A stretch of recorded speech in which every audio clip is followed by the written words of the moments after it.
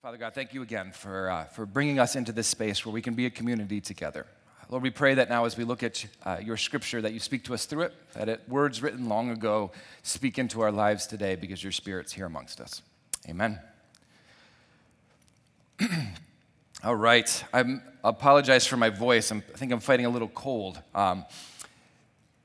All right, so if you were here last week, I told you, I warned you that this part was coming, that it's going to feel like when your kids were little and watched the same movie over and over and over and over and over again.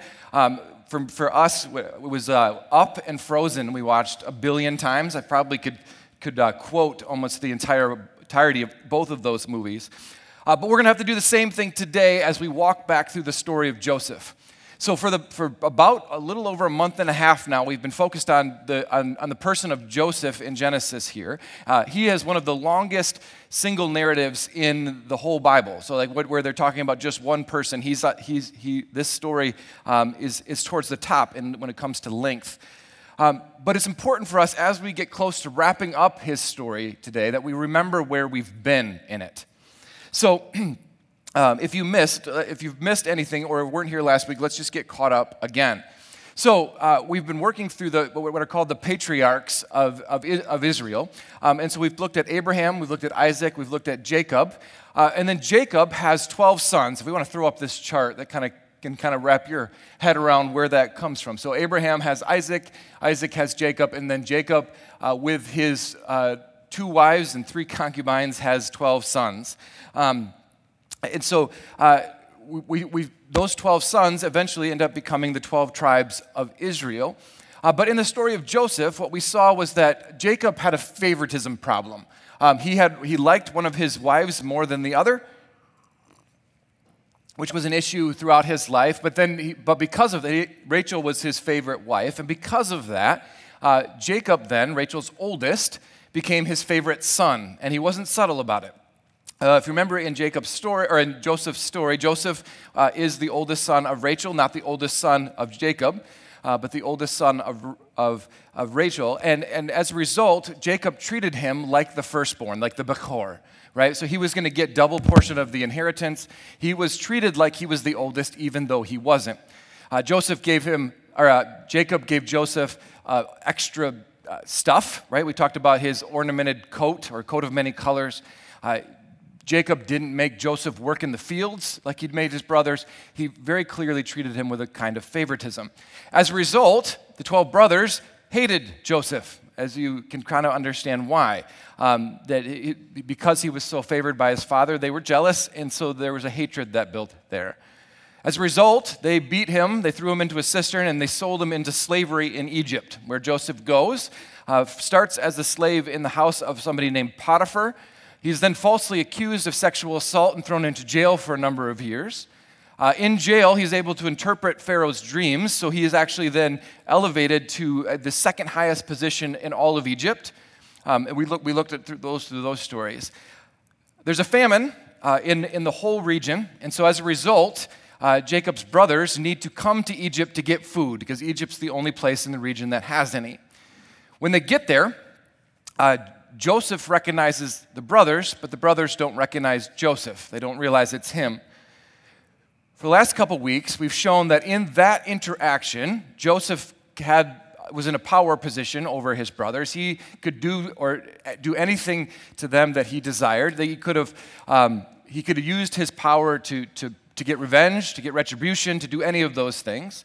And we talked about how he doesn't do that, and actually instead models his power usage after. Well, he uses his power like we see Jesus use his power, right? We saw that in Philippians when we saw that verse, that Jesus, though he had the power of God, instead doesn't use that to his own advantage, but uses it to empower other people. And so in Joseph's story, we actually see him do that. Last week, we saw this kind of game interaction that Joseph had with his power, because we saw that while he's interacting with his brothers, he's wondering if they're going to treat his full biological brother, same mother, Benjamin, the same way they treated him. And so Joseph uses his power in that place to see where his brothers are coming from and to see if he needs to protect Benjamin as well. We saw though that the brothers had changed last week. We saw that they didn't sell out Benjamin like they sold out Joseph. Instead, Judah steps up and actually offers his life on behalf of Benjamin. And that's where we ended last week, with Judah actually stepping up and doing the right thing.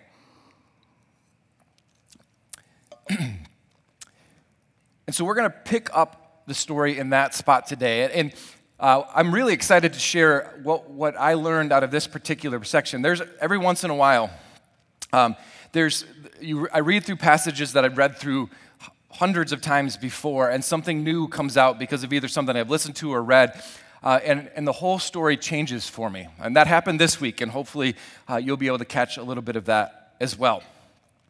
So if you want to follow along, we'll be in Genesis 44 for the majority of our time today, starting at verse 27. And so this is Judah speaking in this particular section.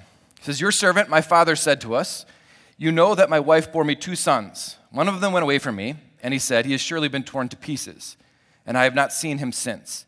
If you take this one from me too,'" we're talking about Benjamin, "'and harm comes to him, you will bring my gray head down to the grave in misery.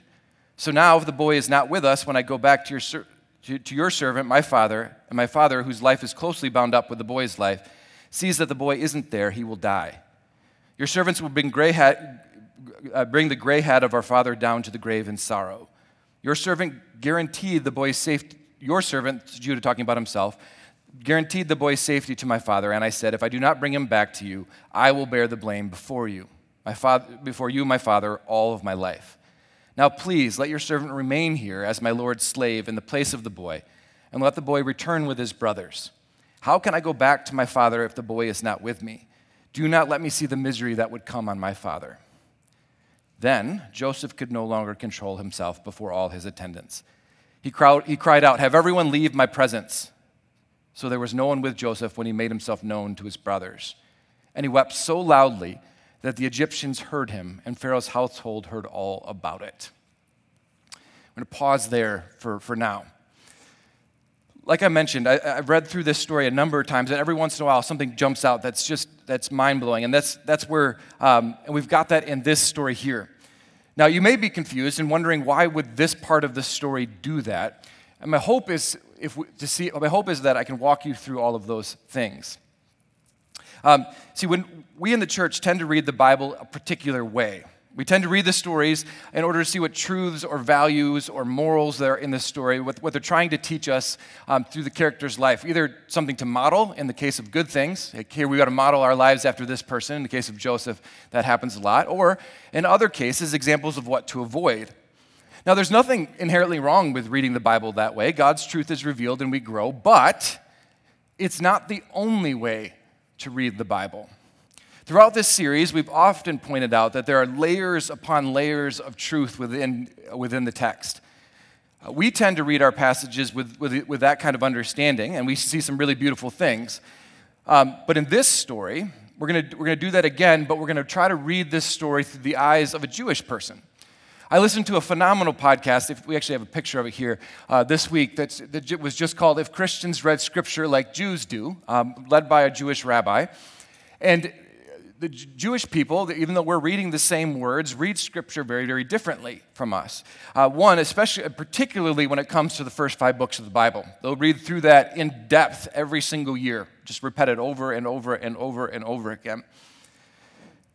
And so one of the big things that a Jewish person does when they're reading through the Scripture is they ask questions of things they think are weird. Why would this person do that? Why would this person do this other thing? And they then search back through the text to see if they can get clues into their motivation or their mindset. And so the 2 questions that come up in this story then,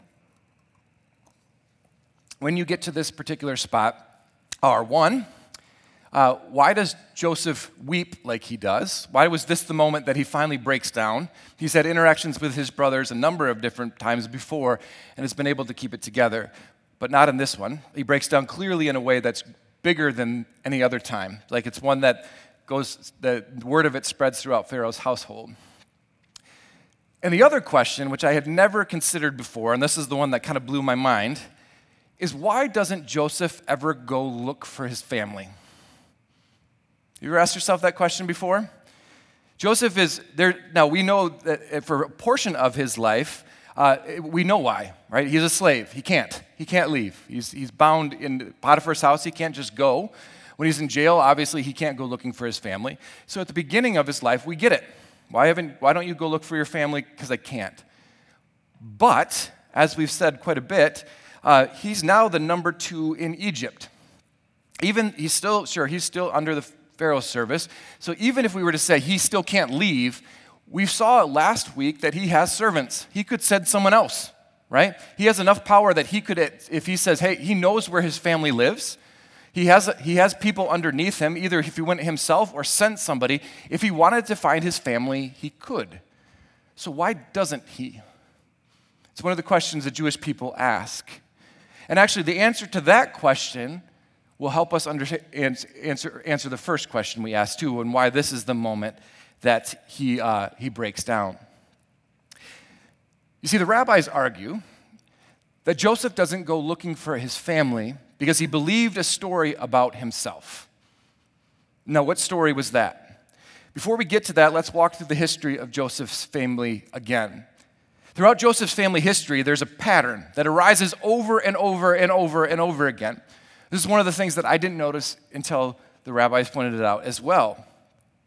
You see, throughout Joseph's family, one member of the family, one son, was always abandoned.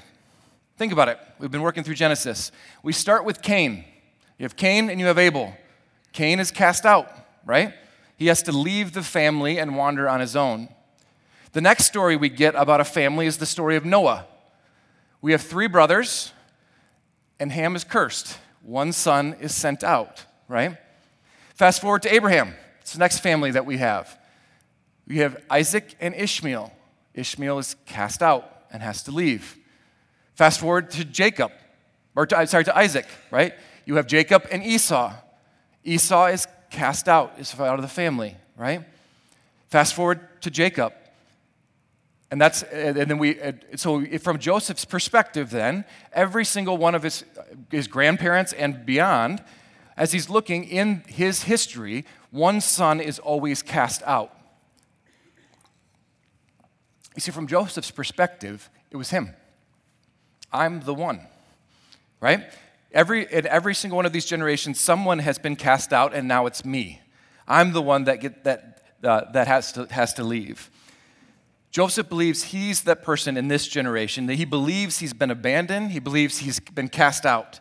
By his brothers, sure, that's obvious. They're the ones that sell him into slavery. But that's not the only story that Joseph's telling himself. I would argue that he believes his father was part of it, that his father abandoned him, just like the sons in all of those previous stories. Now, your first thought was probably like mine, going, no, that's ridiculous, right? Joseph was Jacob's favorite, and we know that he was wrecked when Joseph was gone, right? We know that.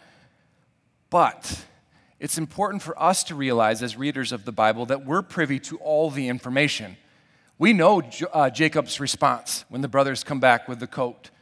Joseph doesn't. He's in Egypt, right? He doesn't know that his father was busted up. He's probably even asking himself, why didn't Dad ever come look for me? Right? Jacob had means before the famine. Jacob could have, if he knew he was in slavery, could have tried to find him and get him back, but he doesn't. And you got to imagine over all those years, there was probably a hope inside of Joseph going, sooner or later, Dad's going to find me and I'm going to get out of this situation. But then Jacob never shows up. Joseph doesn't know that he thinks he's dead. He just thinks he's been abandoned. Joseph grew up hated by his brothers, mistreated by them, and Pops doesn't really do anything about it, right? He almost seems to make it worse, to egg it on by giving him these gifts and to clearly separating him out from his brothers. You may be thinking, okay, but that's not enough to really believe that your father's abandoned you, true. But let's look back at Joseph's last interaction with his father in Genesis 37:9. So if you remember, Joseph, the thing that really ticks off his brothers the first time is that Joseph has this dream where he says, you're all going to bow down to me. And the brothers don't like that at all. But then Joseph has a second dream And in that dream, he actually says to his brothers, you're all going to bow down to me, and so are mom and dad. They're going to as well. Joseph shares that dream with Jacob, and this is how it goes. Then he, being Joseph, had another dream, and he told it to his brothers. Listen, he said, I had another dream, and this time the sun and the moon and the 11 stars were bowing down to me. When he told his father as well as his brothers, his father rebuked him and said, what is this dream you had? Will your mother and I and your brothers actually come and bow down on the ground before you? His brothers were jealous of him, but his father kept the matter in mind. See, again, Joseph has two dreams. First, his brothers bow. Second, his father and mother do too. And if you look at this interaction closely, what happens? Jacob rebukes him. Like, essentially, are you serious, bro? You really think mom and I are going to bow down to you? No way, right? Joseph's last interaction with his dad is a bad one. He tells his father that his father is going to bow down to him, and then his dad gets angry and rebukes us. Now, Genesis tells us that he was still thinking about it, but again, Joseph doesn't know that. All he knows is that I just ticked off dad. What happens after that? Genesis 37:12, right after the verses we just read. Now his brothers had gone to graze their father's flocks near Shechem, and Israel, who is Jacob, says to Joseph, as you know, your brothers are grazing flocks near Shechem. Come, I'm going to send you to them. Joseph shares his dream with Jacob. Jacob rebukes him, and the very next thing he does is send him out to go meet his brothers. Joseph goes and is immediately attacked. He's beaten, he's put in a cistern and sold by his brothers. So Joseph believes that his father was in on the plan. He had challenged his father's position, and as a result, he gone, right? Just like one son, the whole history of his family. Also, we have to remember, it's easy in Joseph's story to think of Jacob as just a kindly old grandfather, right? But it's still Jacob, right? Do you remember the story of Jacob, right? The dude's shady, right? His whole life he's conning people. His whole life he's tricking people. His whole life he's working the system to his own advantage. He literally steals the birthright and the blessing from his own brother. That's Jacob, same Jacob, right? And so Joseph knows all that. He knows his family history. Dad's not kindly old grandfather. Dad is Jacob. And so if you've challenged his position, yeah, he'd sell you, maybe, right? From Joseph's perspective, that's not an unreasonable thing to believe. Why doesn't Joseph go looking for his family? Because he believes they've all cast him out. He believes he's like Cain, like Ham, like Ishmael, like Esau. If you still aren't sure, let me show you one more thing. In Genesis 41:51, Joseph named his firstborn Manasseh and said, it's because God has made me forget all my trouble and all my father's household. The second son he named Ephraim and said, it's because God has made me fruitful in the land of suffering. Joseph has two sons. The first one he names is Manasseh, right? God has made me forget all my trouble, but don't miss this part, and all my father's household. His son's name is really forget y'all. I don't need you. I don't like you. I don't want you. I want to forget you entirely. His oldest son's name is forget my family. If we don't believe that he had a grudge against them, that's proof enough, isn't it? The second son is named, even though I was sold my land of suffering, God has blessed me. Essentially, I didn't need y'all anyway. I made it on my own. His sons' names are direct pushback on his family. Joseph doesn't go looking for his family because he doesn't want to. He was going to live without ever seeing them again. He doesn't want anything to do with them, with his brothers or his father. Forget them all. See, Joseph believed a story about himself, and that story shaped at least a portion, if not much, of his life. Which leads us to the second question. Why does Joseph lose it at this particular part of the story? Like we already said, Joseph didn't have the same information that we all do. You need to imagine he's wondering, why didn't they come for me?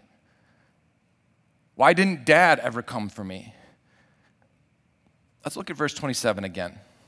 This is when Judah is explaining why he can't keep Benjamin. Your servant, my father, said to us, 'You know that my wife bore me 2 sons. One of them went away from me, and I said, he's surely been torn to pieces, and I have not seen him since. If you take this one from me too, and harm comes to him, you will bring my gray head down to the grave in misery.'"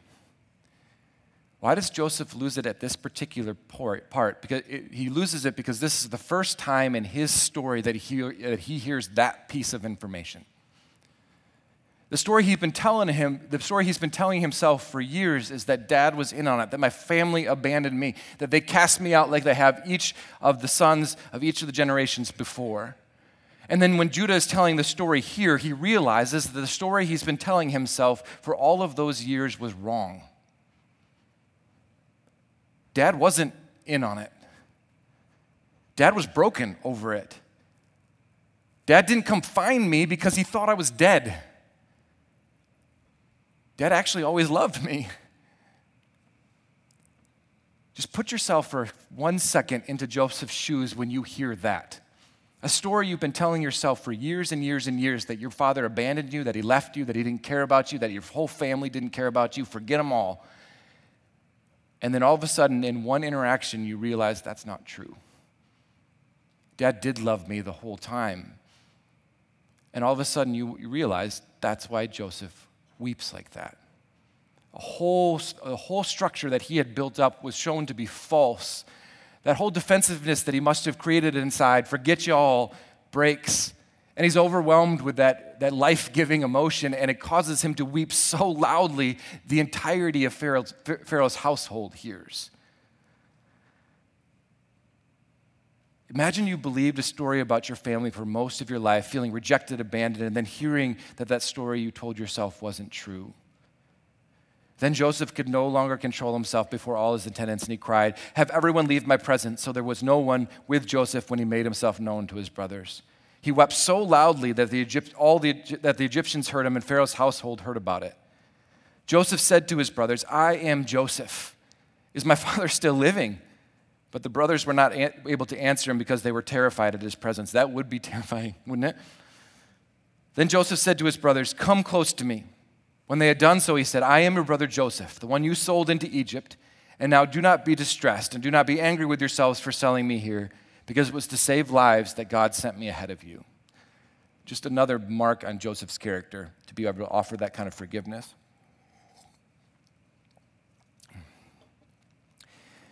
Now, we've spent a long time working through the story of Joseph, and we've seen a lot of powerful truths. I think this one, though, is the most relatable to me. Because if you're anything like me, you tell yourself a lot of stories, don't you? We tell a lot of stories about ourselves, or we tell ourselves a lot of stories in general. We tell ourselves stories about ourselves. Some of you run stories inside, stories of shame, stories of inadequacy, stories of rejection. This is who I am because of these things. This is how I'm cared about. These are the people who are with me. All of those stories we can tell ourselves about ourselves, shape who we are. We also tell ourselves stories about other people, right? In Joseph's case, Dad rejected me. That's a story he's telling himself about another person. Actually, the concept that was popularized of the stories we tell ourselves by someone named Brent Brown. Have anybody heard of her before? She's fantastic. She tells an amazing story. So first of all, she's the best at helping us understand the stories we tell ourselves. And she actually gives the example about stories we can tell about other people too. One of her most famous stories about this idea is that her and her husband are out at a cottage or whatever, and in the mornings they were swimming together. They'd go out for a swim and around and back. And this one particular morning, as they were getting ready to go on their swim, she tells the story a lot better than I'm going to. I'm sorry about that, but I'll try to shrink it down. They're going out on a swim, and her husband, when they get in the water, just takes off and starts swimming super fast, and she can't keep up, right? And so during the swim, she says, I start telling myself stories about my husband, right? She's going, stories like, hey, I'm getting a little older, and so I don't look as good, so maybe he's trying to get away from me that way, just not feeling as affectionate as he was before. Or maybe he's having an affair. All these different stories that start spinning through her head about what his motivation is for swimming ahead of her so fast. That keeps churning and churning and churning, and so they get back to the shore, And she's ticked off, right, because of these stories she's telling herself. And so she actually has a conversation with him and saying, hey, I need you to know this is the story I'm telling myself. What's up? And his answer is not any of those stories that she told himself. Or his answer is, last night I had a dream that we both drowned while we were swimming. And I was terrified of it. And so I had to just get back to shore to make sure that we were safe and there was somebody here for our kids. And she's like, oh my word, right? The story I told myself isn't tied to reality at all. We all tell ourselves stories about ourselves, about other people. We assume motive. We can run those stories in our heads. We tell ourselves stories about entire groups of people sometimes, which will actually be one of the focuses that we have at Common Ground tonight, right? That we can tell ourselves stories about black people, about Asian people, about Hispanic people. It's always interesting talking to Sasha because he'll talk about the difference there is not based on race but on culture. He'll talk about against gypsies, right? That he'll say that there's this idea, the story that you'll tell yourself about gypsies in Croatia, where he comes from, that shape how those interactions go. You see, the stories we tell ourselves stories about God, about who He is, and that shapes our faith life too. We tell ourselves stories about so many different things, and the stories that we tell ourselves shape our lives and our actions. The things we believe about ourselves, the things we believe about other people, the things that we believe about groups of people, the things we believe about God, those stories that we're running in our heads shape our actions. They shaped Joseph's actions. We saw that in our story today. Look at the name of his kids. The story that he believed about himself literally is played out in the names he gives his children.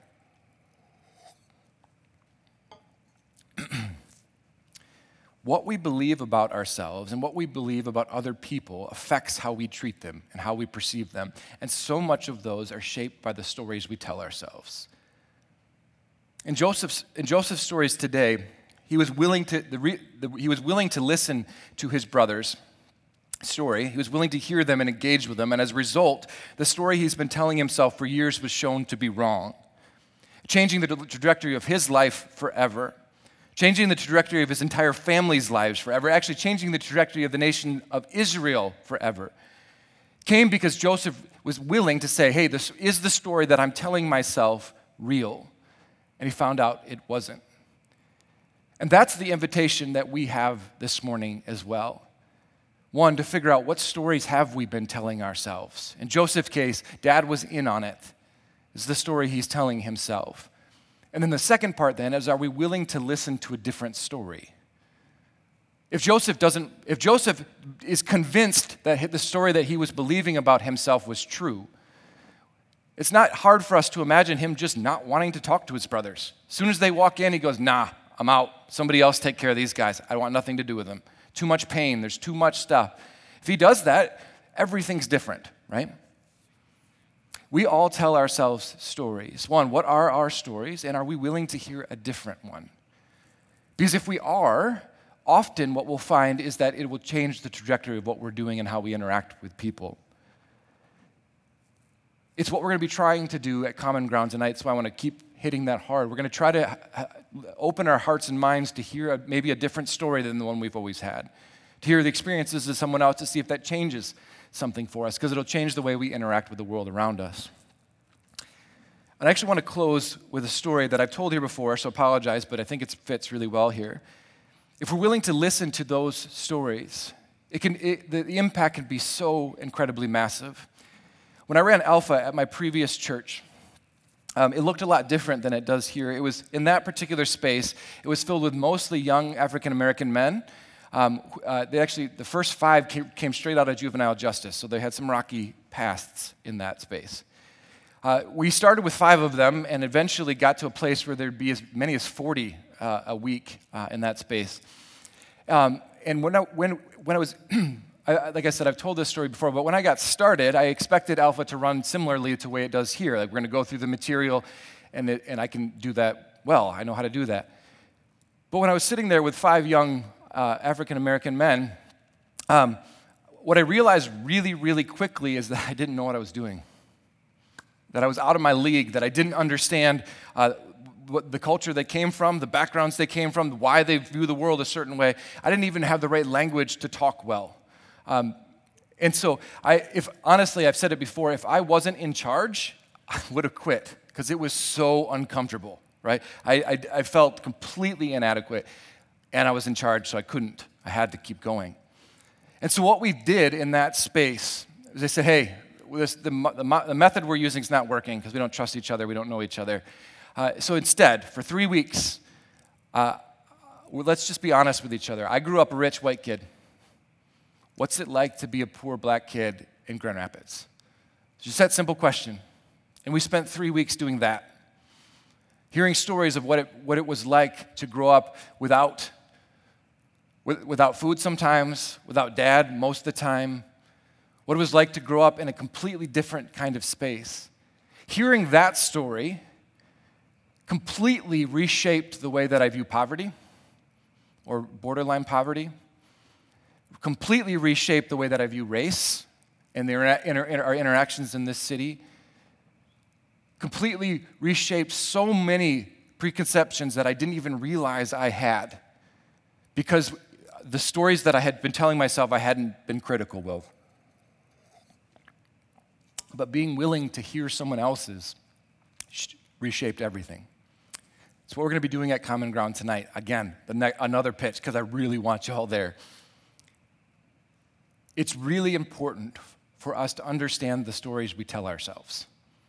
It's really important to also understand if those stories are true or not. Some of you are in a space where you're telling stories about yourself personally. I'm not good enough. I don't matter. No one cares about me. Whatever they may be. Maybe they're stories of shame or guilt or inadequacy or rejection. If that's the story you're telling yourself this morning, that's not true. Throughout the pages of Scripture, the declaration over and over and over and over again is you do matter. You matter to God. And I can tell you, if you're here with us, you matter to us as well. Some of you are telling stories to yourself about a person in your life, assuming their motives are one way or another, assuming the things that they're doing means these other things. If you haven't had a conversation with that person or haven't been willing to listen to where they're coming from, maybe this is the prompting to do that. Is the story you're telling yourself about them true? Maybe some of you here are telling yourself a story about whole groups of people, whether it's on political lines or racial lines or cultural lines, whatever it may be. Maybe today's the day where you ask, is that story I've been telling myself true? Some of you are telling yourself stories about God.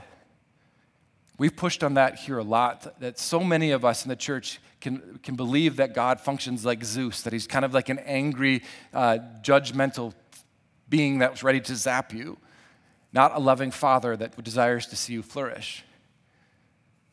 Maybe today is the day where you start to ask yourself, is the story I've been telling myself about God true? The stories that we tell ourselves will shape our actions. They'll shape our interactions. They'll shape what we believe about ourselves and how they have a direct correlation to how we can flourish in this world. God is the God of truth. He desires us to see He desires the stories we tell ourselves to be true. So my challenge to all of you today is that. What stories are you telling yourself, and are they true? And if they're not, are you willing to listen to someone with a different story? If we do that as a community, if we do that tonight in Common Ground, I think the things that we can accomplish are limitless because God can work through us by giving us true stories. Will you pray with me? Father God, we just want to come before you today and ask for your wisdom, for your eyes to help us to see ourselves through your eyes so that we can see the stories that we tell ourselves. God, we all have so many different stories that we tell ourselves about who we are, who people around us are, who you are. God, we pray that we have wisdom to see which ones are true, which ones might not be true. And then please, we pray that you give us ears to hear other people's stories humbly so that they might shape our own. Amen.